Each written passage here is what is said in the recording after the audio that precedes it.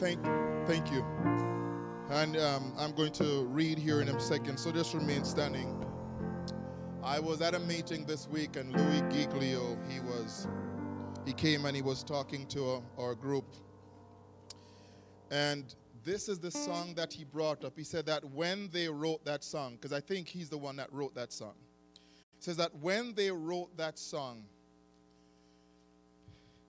it was birthed out of their experience with God.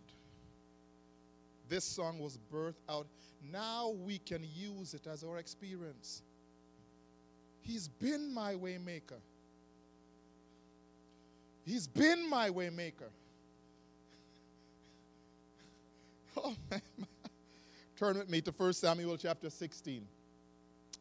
And we will read it. I have a few verses, so you may be standing for a few minutes, but it's okay.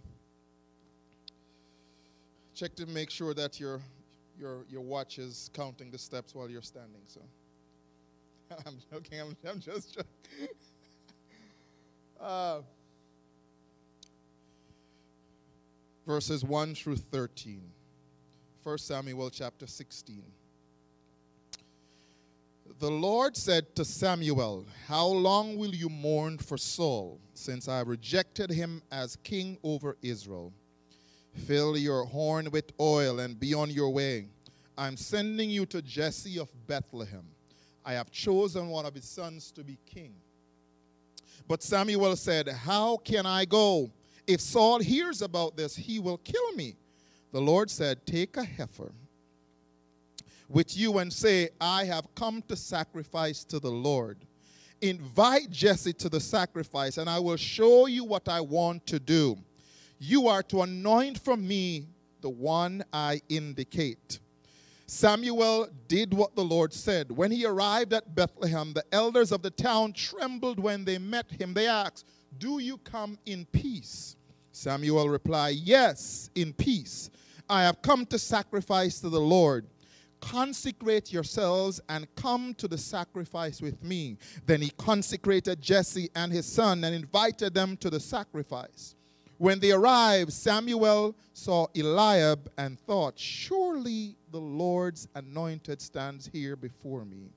But the Lord said to Samuel, "Do not consider his appearance or his height, for I have rejected him. The Lord does not look at things people look at.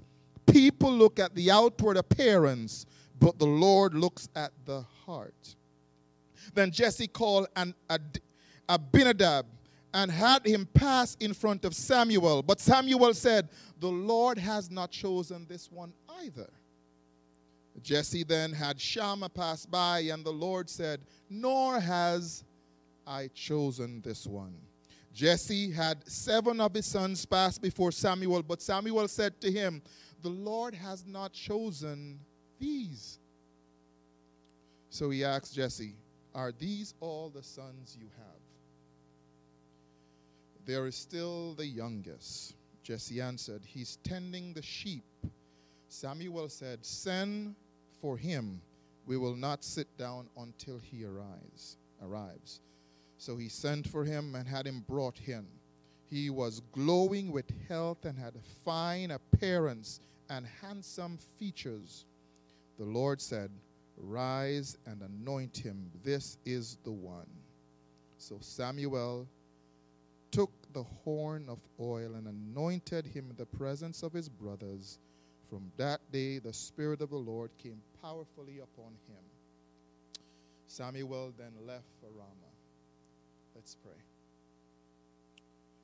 Lord, your word is quick and powerful. You did not give me this word because you wanted to select another random word to speak. You gave me this word because somebody needs to hear it.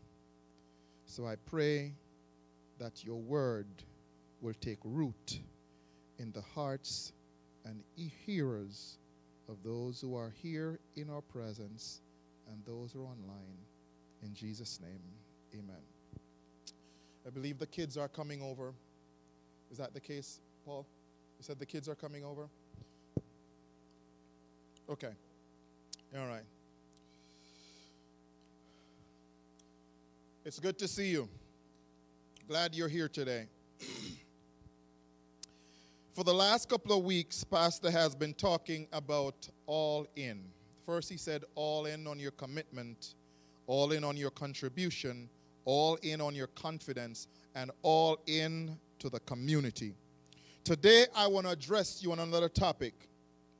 But before I mention the topic, I have a few questions that I want to ask. And the questions I'm asking, it's not really asking them of you, I'm asking them of myself. But you could ask them of yourself too.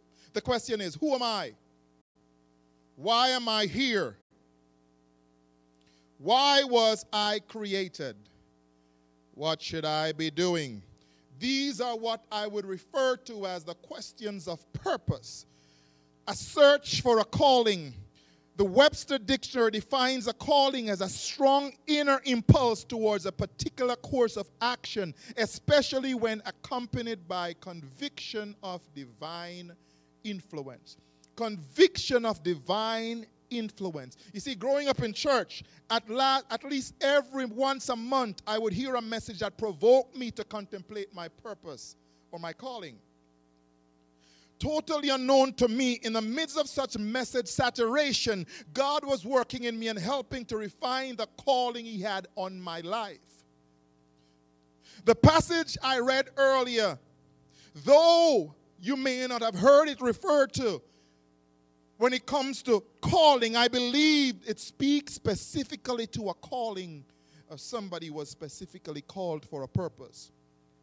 Addressing the prophet Jeremiah, in Jeremiah chapter 1, verse 5 and following, God says, before I formed you in the womb, I knew you. And before you were born, I set you apart. That sounds like intentionality. I knew you, he said. I appointed you as a prophet to the nations. Jeremiah said, Sovereign Lord, I do not know how to speak. I am too young. But the Lord said to me, do not say I am too young. You must go to everyone I send you and wherever I command you. Do not be afraid of them, for I am with you and I will rescue you, declares the Lord. Then the Lord reached out and he touched his mouth and said, I have put my words in you. I have appointed you. Before you were born, God had a purpose. Now think about it. Think about it. I'm going to propose a statement to you today. And the statement is this. Since God is so intentional about what he does, he has a calling for every life under the sound of my voice. Online or in the room. Since God is so intentional, he has a calling for every life under the sound of my voice today. Jeremiah 29 verse 11 says, I know the plans I have for you. I know the plans. That sounds intentional to me.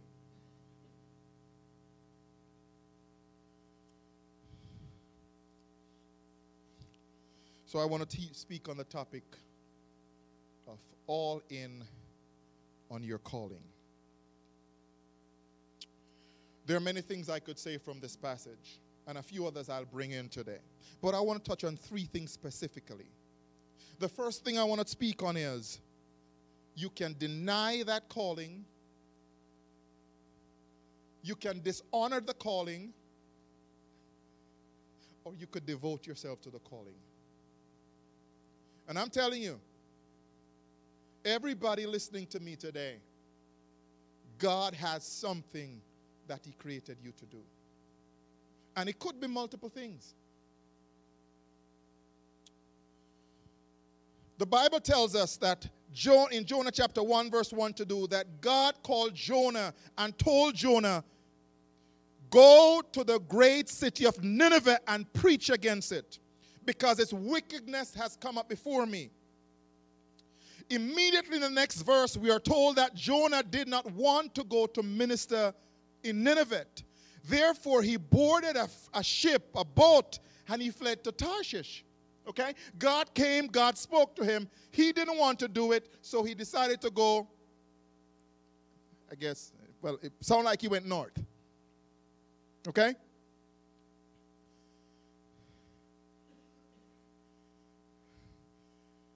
And I thought about it, and then I said, now that's a bold-faced decision. It reminded me of something that happened just a few days ago. Thursday night, we were at home, and the kids, they had gotten off school half day, and so we were at home, and we decided to watch a family movie. We wanted to have a family movie night. Needless to say, everyone was excited, so Avian found the movie, and we all grabbed our blankets and all tucked in, and we're ready to watch the movie. When I looked across, I noticed that Amari he seemed a little bit perturbed. He was upset about something. Had no reason why he was upset, but he was upset, and he stood on the chair, and then Amari ran off, and his mother shouted to him. I don't know about you, but have you ever called your kids and you wonder if they're deaf? Because Amari was this close, and his mother shouted his name 3 times, and Amari did not respond. Like Jonah, I think some of us have heard the Heavenly Father's instruction, but we have chosen to do life our own way or create our own path. Who cares what God says? Not because He's not throwing down brimstone and fire and burning us when we go the opposite direction. That doesn't mean that He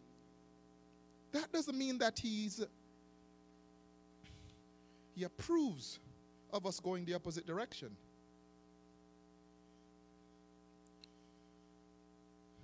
So how is that working out for you? The Bible said God sent a great wind and created such a great storm that even the sailors realized something was wrong, and they threw Jonah off board. Then a great fish swallowed Jonah. But before he died, he prayed and repented. In the midst of the darkest stage, he prayed and repented. The fish vomited him out. He went, he ministered, and the whole city was transformed. You see, we can choose to deny or maybe disown the calling. But like Jonah, life will be a living hell. I kid you not, it will be a living hell on earth. And we may think that we may be seeing success, but guess what? It's minute compared to what we could be experiencing. But if we refuse or disown or deny or run away from it, I can assure you that like Jonah, God will keep coming until we align our lives. Because the scripture tells us, before I formed you, I knew you, and I gave you a calling. You see, this message is extremely relevant today. Because we have so many people that sit in pews that just show up. Okay? God wants us to do more than just show up. God is asking us to function in the lane in which He has empowered us.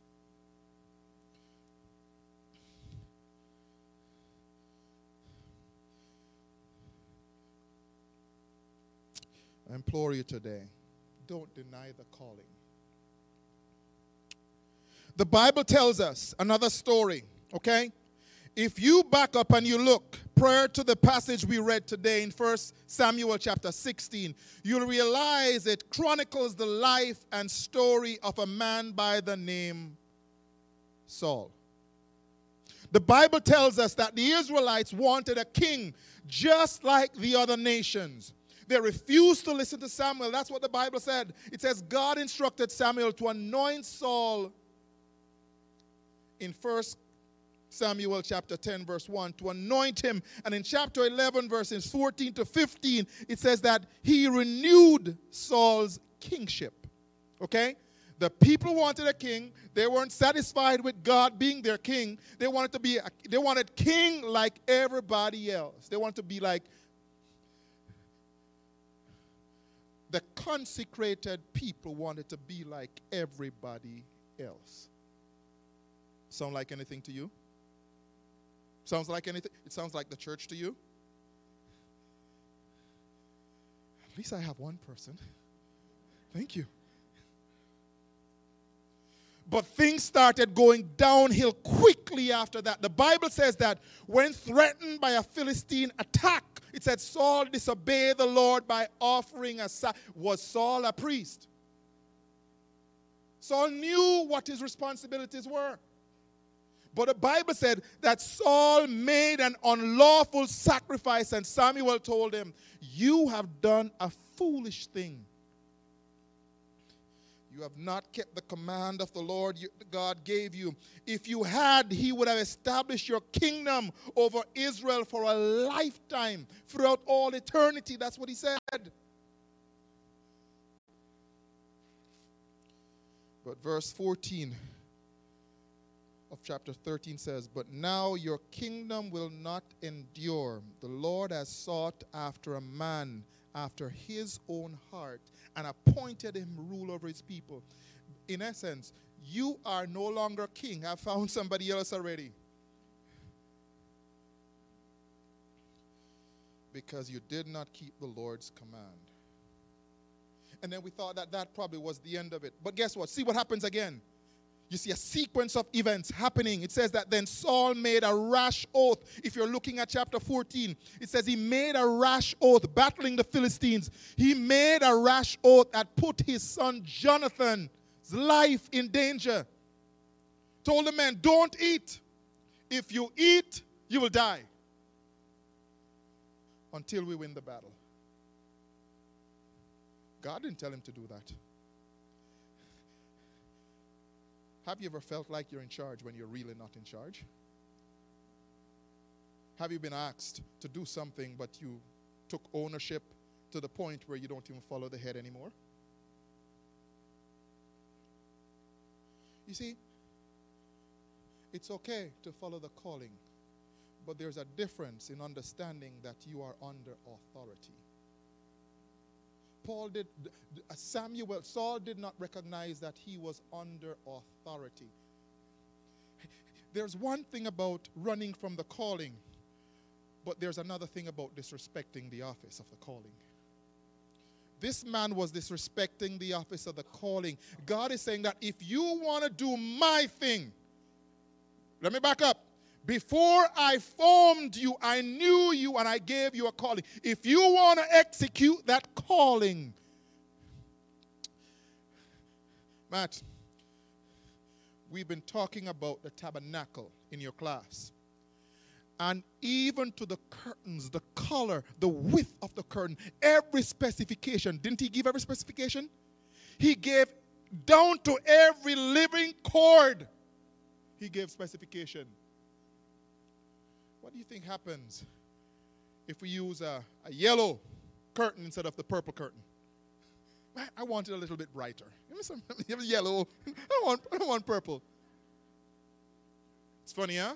But that's what we do. Isn't that what we do? Okay? We come in with our strange offering. I don't want that. What Isaiah said, what kind of fast is that? I didn't declare that kind of fast. You see, in our desire for independence, we're railroading the plan. I'm young, okay? But I understand the younger generation that we want to do things our way. But there's something about holy way. Going through the book of Ecclesiastes, and God said, you can't come into my presence like that.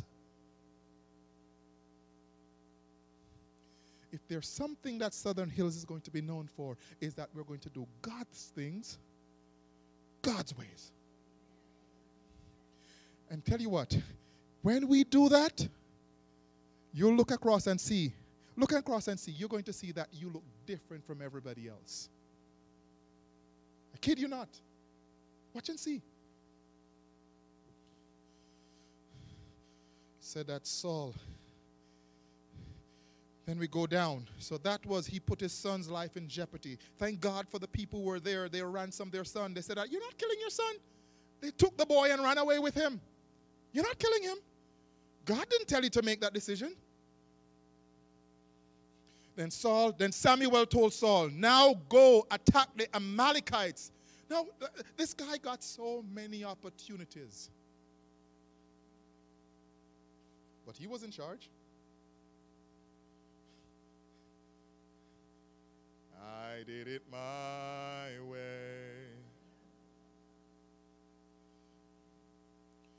Now go, attack the Amalekites and totally destroy them and all that belonged to them. Do not spare them. Put them to death. Men, women, children, infant. I read this and I said, God, you really did that?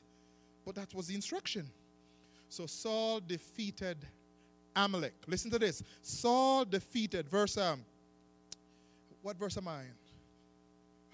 You can't get it, I'm sorry. I'm all over the place. Saul defeated Amalek. But Saul and the army spared Agag. And he spared the best of the cattle, the sheep, the best of the produce. He spared all that and said, guess what? I'm going to spare this. Is that what God told you to do? He said, kill everything. So he said, you know what? These are some nice fat cattle. Man, look at that corn. Look at the head of that corn. He destroyed everything that didn't look good. And the things that looked good, he kept those. And you want to know what his excuse was? God, I did it for you.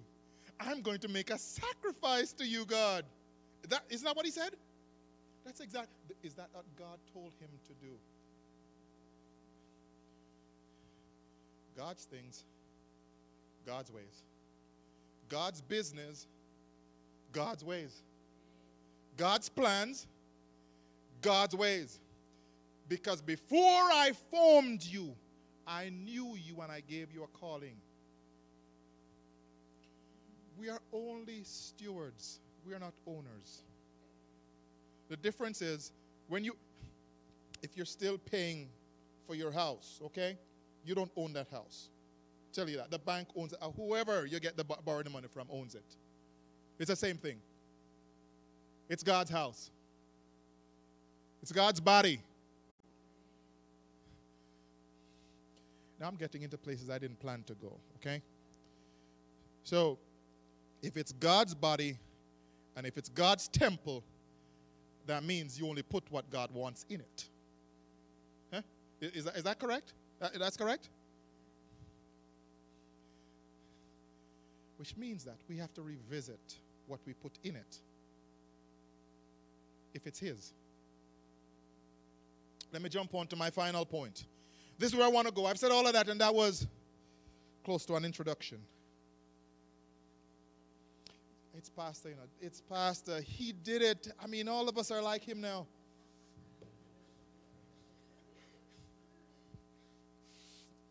He's an amazing man. We love him.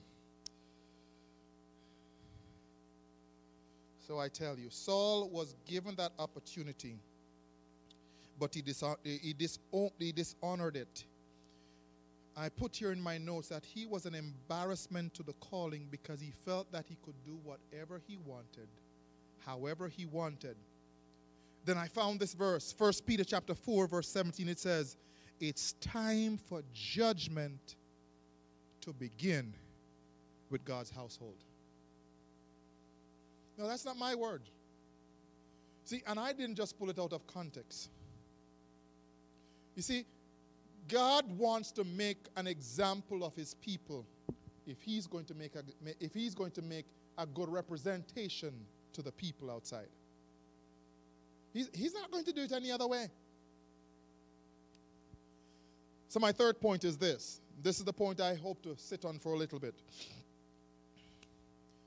I need to remember that today's Super Bowl Sunday, so just stay with me, okay? The game is later this evening. Just stay with me.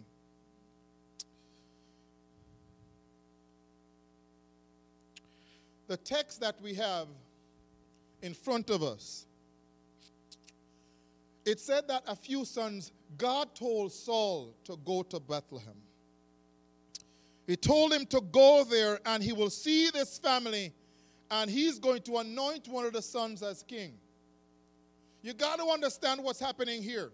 Okay, I have 3 kids. And whenever I pray, I typically say Aria, AJ, and Amari.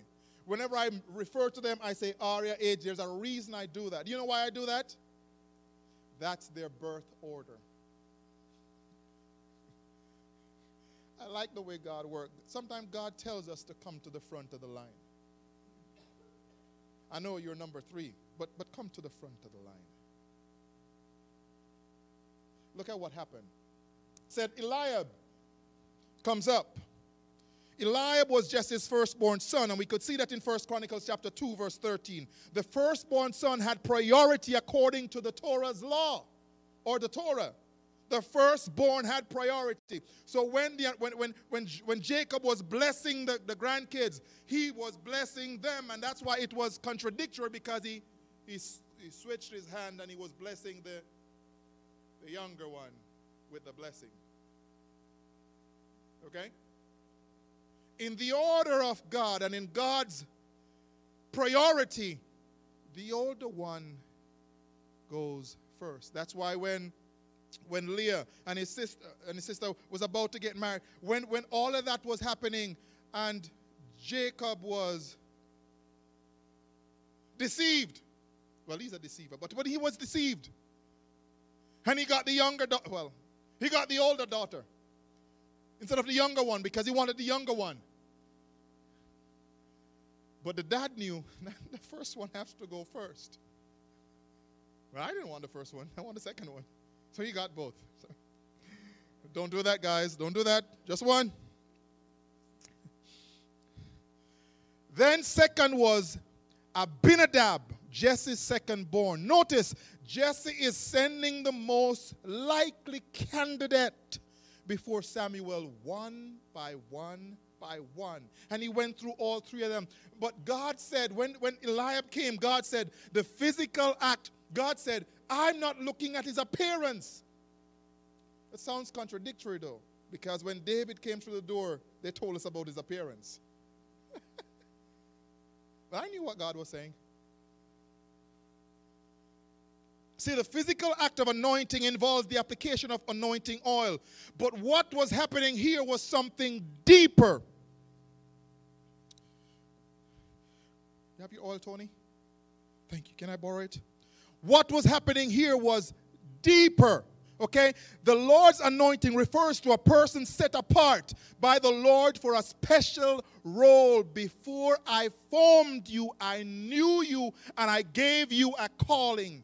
Thank you. Do you understand what's happening here? He was anointing with the oil.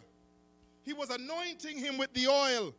But the truth is, what was happening was greater than what was happening with the oil. The scripture tells us in the New Testament that Jesus is the anointed one.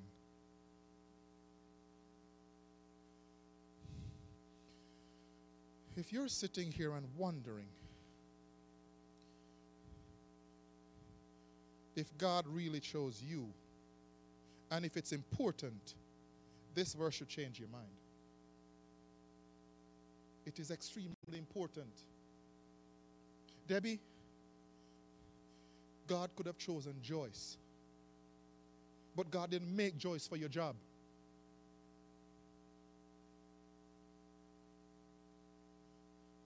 So while you're sitting and waiting on Joyce to do your job, I know you're not doing that, but I'm using her as my example. Why do we sit back and wait for somebody else to do the job that God has placed in our heart to do?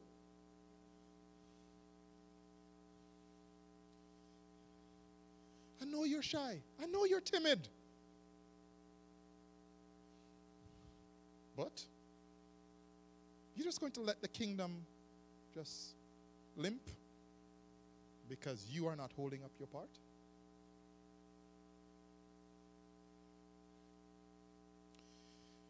The scripture tells us that we are blocks or bricks built upon each other to make this building.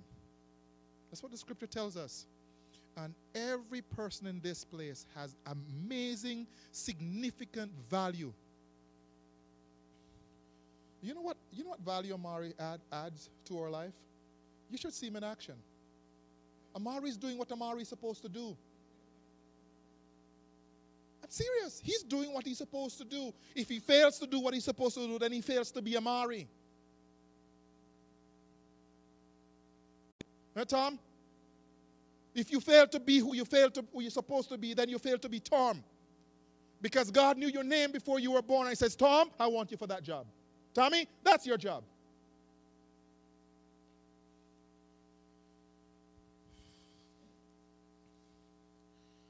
The Lord's anointed refers to a person set apart for a special role. That you, when he put together everything, he said, I want this role done, so I'm going to make William. You see, God did not design a person before he designed the role. Isn't that strange? God did not decide the person, then he decided the role. No.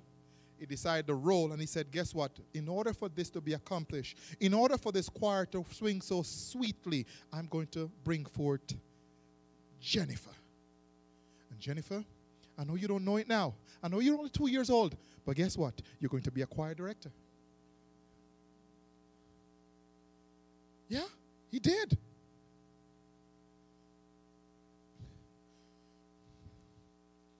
The Lord tells Samuel not to look at Eliab's appearance or his height. Saul was remember, when the scripture tells us about Saul, Saul was handsome. He was handsome. He says from here up, he was above everybody else. That means he was, I was about to say dark, tall, and handsome, but I don't know if he was dark. But I know he was tall and handsome. He was. So if you're reading scripture, just connect the points.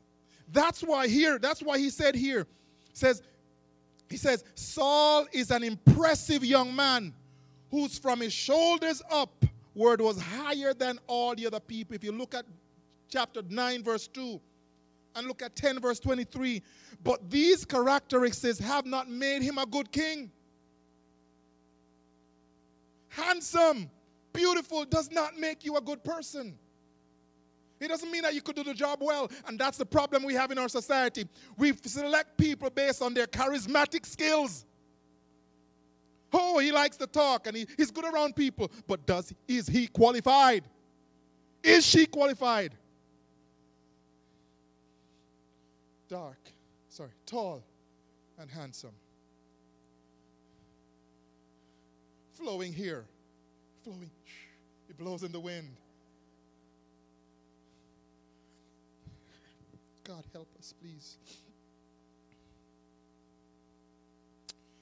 The king is looking for something else. He's looking for something deeper, something greater, something richer. He's looking for something that he deposited in there, and he wants to bring it out.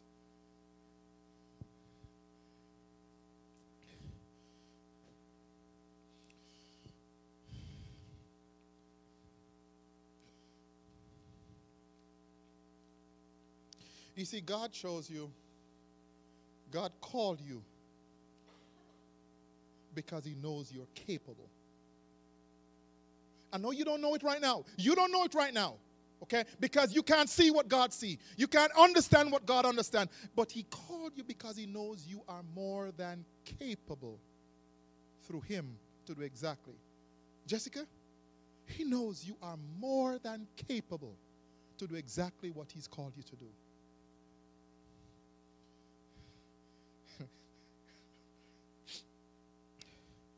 So that means you are God's choice. You are not his backup plan. You're not his plan B. Have you guys ever heard Matt Moore teach? He's amazing at what he does. I think it's a calling. I think he's been anointed to do what he does. And I've told him multiple times, I'm not telling him something here that I didn't tell him. I've seen people around here, the way they do what they do, it's just second nature for them. And I asked him, I said, have you always? He said, no. He said he's not naturally like that. You understand what I'm saying? You don't select people based on their charisma and all those kind of, you select people based on their calling. Do you see it in them? And I think God has anointed him, set him apart for those kids that he's ministering to every day. And not just that, he brings the same energy, effort, and excellence to it here in our classroom at church. That's a calling. And he could not be doing anything else and be at peace. Because that's his calling. And he's doing it. I mean, I wonder sometimes, man, he shows up because his calling drives him. It drives him. I saw him this morning and he sat there and you could see that he goes beyond even just a regular book. He loves it. He wants to be excellent, so he goes beyond and prepare himself beyond the regular material that they give him. That's a calling.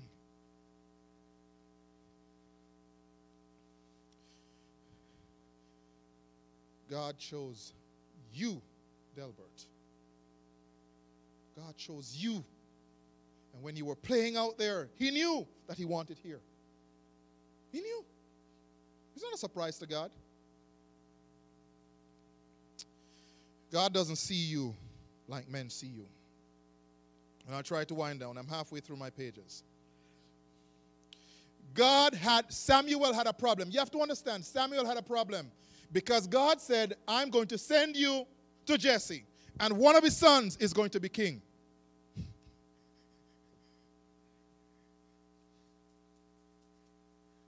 Was there ever a family meeting and you weren't invited?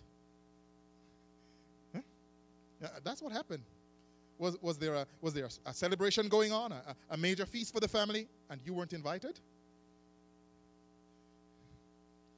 When I read this, my heart quaked. He was the youngest in the house. And they went through, and the father of all person, sent 7 sons, and it seemed like he only had 7 sons. The prophet had to ask him, do you have any other? Say, yeah. I have one taking care of the shepherd. He didn't even give him a name. Seems insignificant? Don't you give a name to things that you like. Celeste. She bought a car. The car gets a name. Celeste. She loves her car. No, seriously, it seems funny, but don't you name things that are important to you? You don't just refer to it.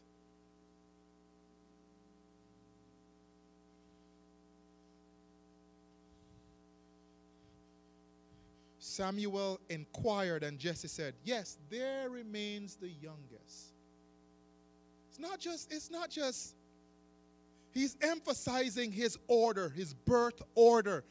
There remains the youngest. He's not the one you're supposed to. He doesn't even qualify to be the one anointed.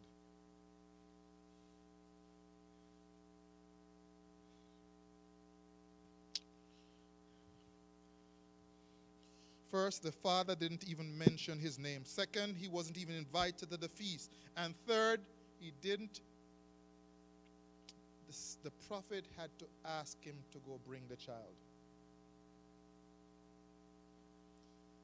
You may be in that position. You may be in that position. Family members don't value you, not much esteem. Yeah, that's just a silly one. He's crazy. He won't amount to anything. He's just like his old good for nothing trash dad. He's dumb, or she's dumb like her mom. Won't amount to anything.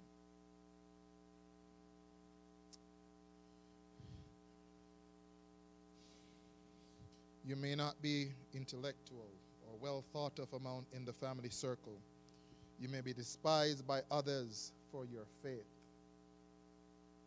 Perhaps you had only a little share of the love of your family.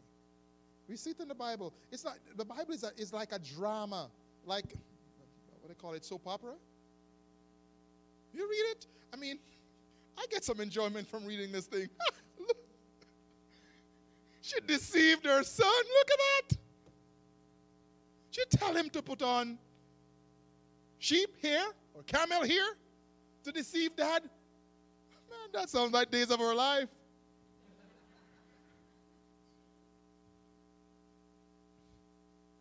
But just remember this. Those who are rejected by men are often beloved by God. See, all throughout the scriptures, I see God using riffraff, outcast, people who didn't make the grade. Matthew was hated by all, tax collector. God bring him in so he could run the finances of the kingdom. His gifting, sanctify it and use it. Calling, but in the wrong house, bring him over, sanctify it, and use the calling right here. But notice,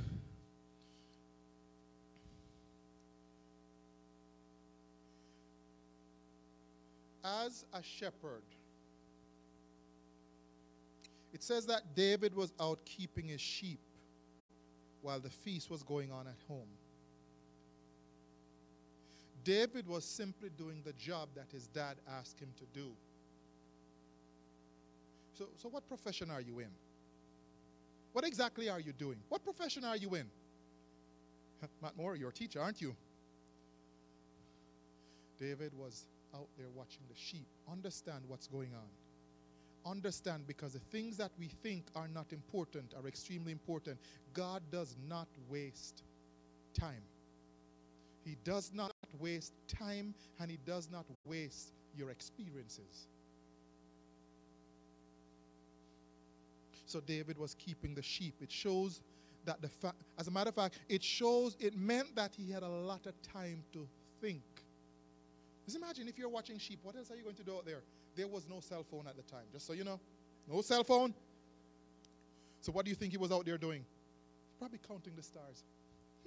God made that one. God, oh, that looks like, I wonder if that's Jupiter. Maybe.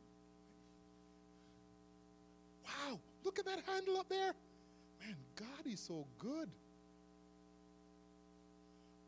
It's probably where Psalm 19 came from. When he said, I look into the heavens. When he says that God has created the heavens. I imagine that that's where those things were birthed. He was out there, but it was, you want to know what it was? When he was watching those sheep and taking care of the sheep, what do you think he was learning? Where do you think Psalm 23 came from? Huh? The Lord is my shepherd. He understood what that was. So what are you doing? Now, what profession are you in? That every day you get frustrated with it. Teacher? Well, he's not frustrated because he's using it. He's using it for the kingdom. How can you use your experiences as a part of your calling for the kingdom? How? Hey, Matthew. Remember, Matthew was just taking people's money and making sure. He was very good at making sure that the finances were fine, and he was tax collector and all those things. When he brought that to the kingdom, do you think the kingdom needed an accountant? It is an organism, but it's also an organization. So what do you have that God can use for the kingdom?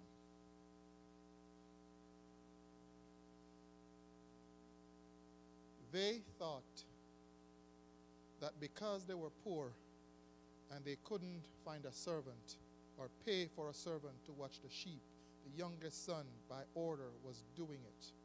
And he thought that he was doing a job. Now, shepherds were the lowest of the lowest. I hope you know that. And so he was out there, and they thought that he was out there doing the lowest job, but he was being prepared for the highest calling.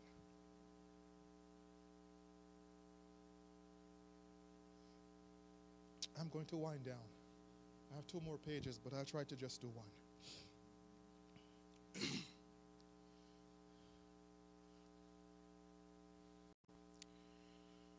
The passage says that Samuel sent for him and had him brought in. It says that he was glowing with health. I don't know how you could see that for looking at somebody, but it says that he was glowing with health and had a fine appearance and handsome features. Remember, God does not look at the outside. He looks on the inside. So it's not that God is saying that beauty, something is wrong with beauty, or if you look very good, or you look handsome, or you look pretty, that God is saying that you're disqualified. No. He's saying that, guess what? That is secondary. That is secondary. Then the Lord said, rise and anoint him. This is the one. So Samuel took the horn of oil and anointed him in the presence of his brothers. And from that day, the Spirit of the Lord came powerfully on David.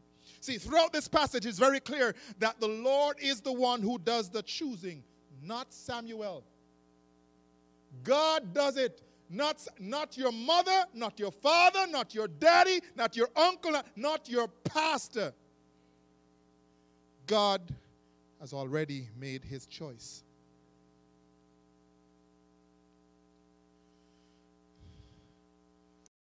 Samuel took the horn of oil and anointed him in the presence. See, this is the first mention of David's name in this story. You notice that?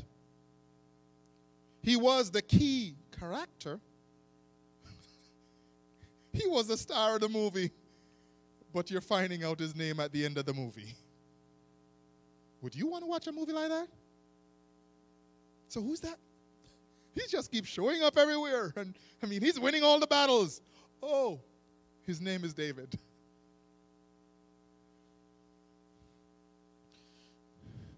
The Spirit of the Lord did not only come upon David, but remained with him from that day forward, permanently.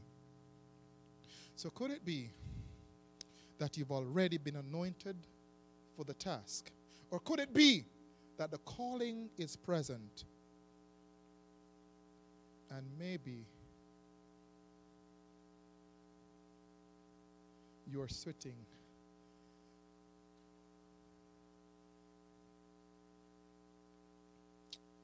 on uncontrollable power? Could it be? Could it be that you're more powerful than you're letting on? Could it be? Could it be? Could it be, Tommy? Could it be that you are Hulk, but nobody knows it because you're not green? I'm trying to get my point across. Sees him there, he's a simple man, but when the lights come on, he turns green and bursts the clothes open. Could it be that you have that power, but you don't even recognize it?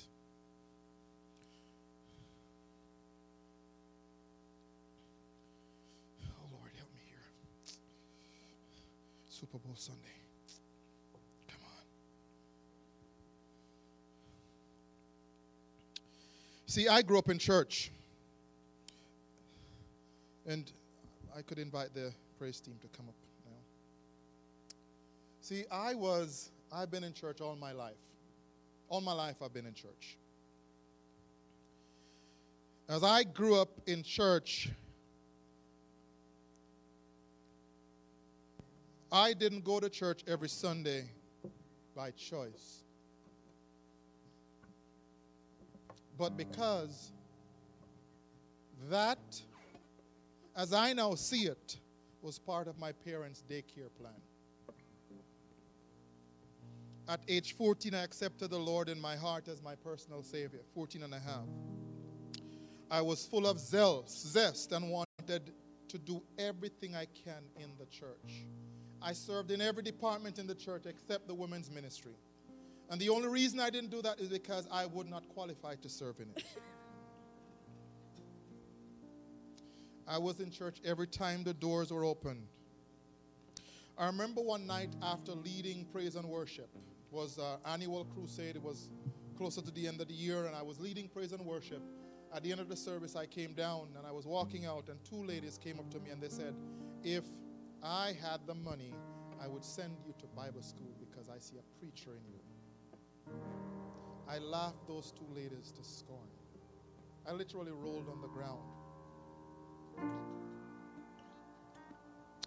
I spent the next 6 years after that running from the call of God. I tried to do everything I could. I was very successful in my job. I was working in a job where it was very successful. And I told God what I wanted to earn for my salary. And God gave me that and more. So it was going well. I mean, things were good. At age 18, I became the second in command to the general manager in the company. 18 years old. Man, I was rolling.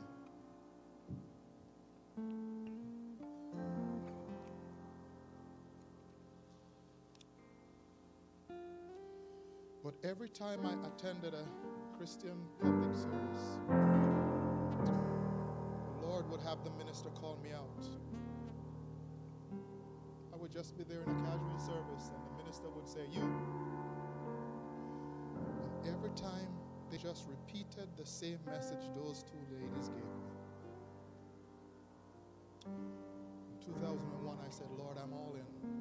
I didn't know what it looked like. I didn't know what to expect. Actually, I was scared.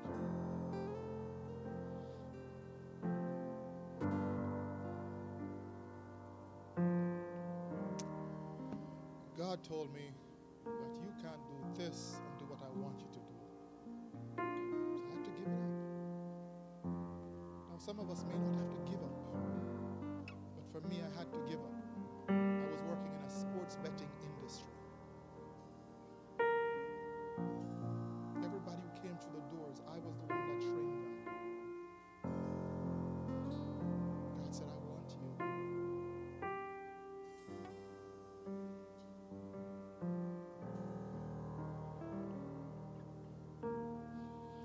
See, God is asking you to go all in on His calling for your life. Maybe you don't know what it is right now. Just do like I did. Find the next best thing you could do for Him and do it with everything you've got. It's not too complicated. You don't know what to do? Just find the next best thing you could do for Him and do it with everything. It's not limited to age. Caleb claimed his mountain at age 80. Age is not a factor to God.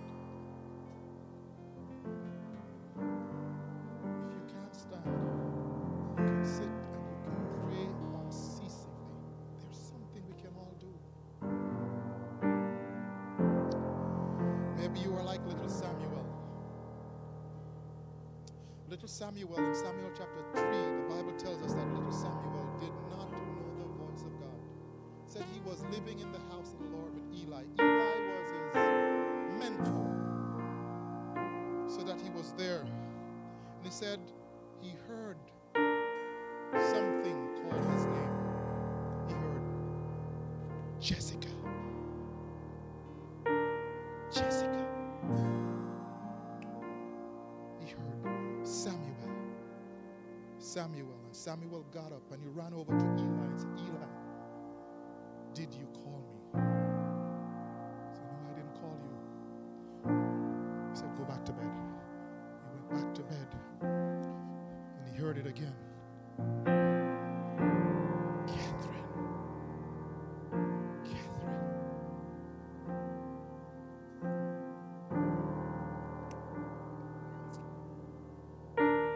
That same passage, it says that Samuel did not know the voice of God as yet. That's what the passage says. Because it was not present in his time. It was a dark season. So he got up and he ran back over to Eli and said, Eli, you called me. He said, no, son, I didn't call you. Go back. He went back to bed, and before he could lay down, he heard another call again.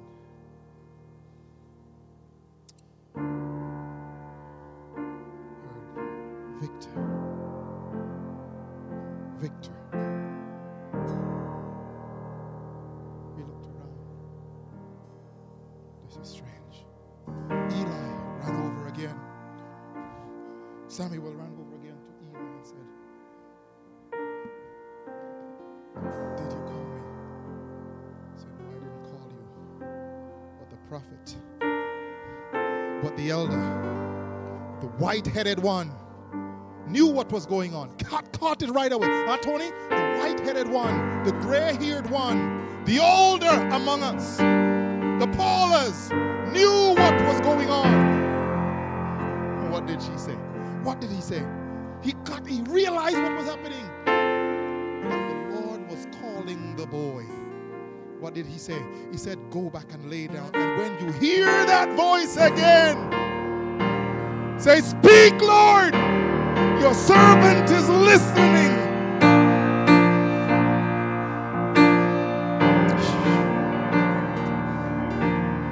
So the boy went back and he did like the gray-haired one told him to do. He said, the scripture now says that the Lord moved up and he said, Samuel!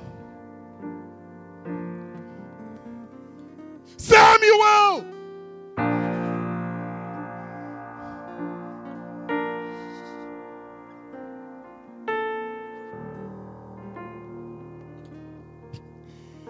And the boy did exactly what the gray-haired one told him to do.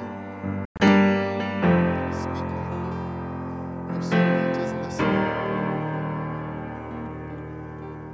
Does anybody know who came to anoint David?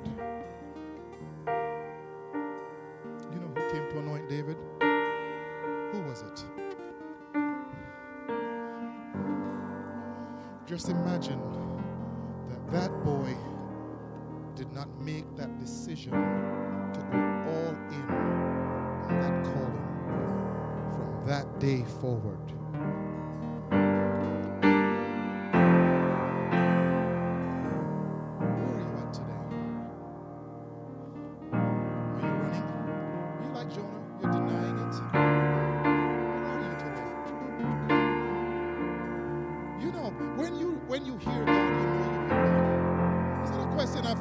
Was it God? You know, so my sheep knows my voice. You know? So has he spoken to you? Or has he gave an inclination in your heart? Where are you at today? So maybe you're running. Or maybe you have dishonored the calling. Maybe you've gotten to a place where you think that I could do God's things my way. Call me to teach, I'll do it my way. Call me to minister, I'll do it when I want. Where are you at today? Or maybe you're one of those that...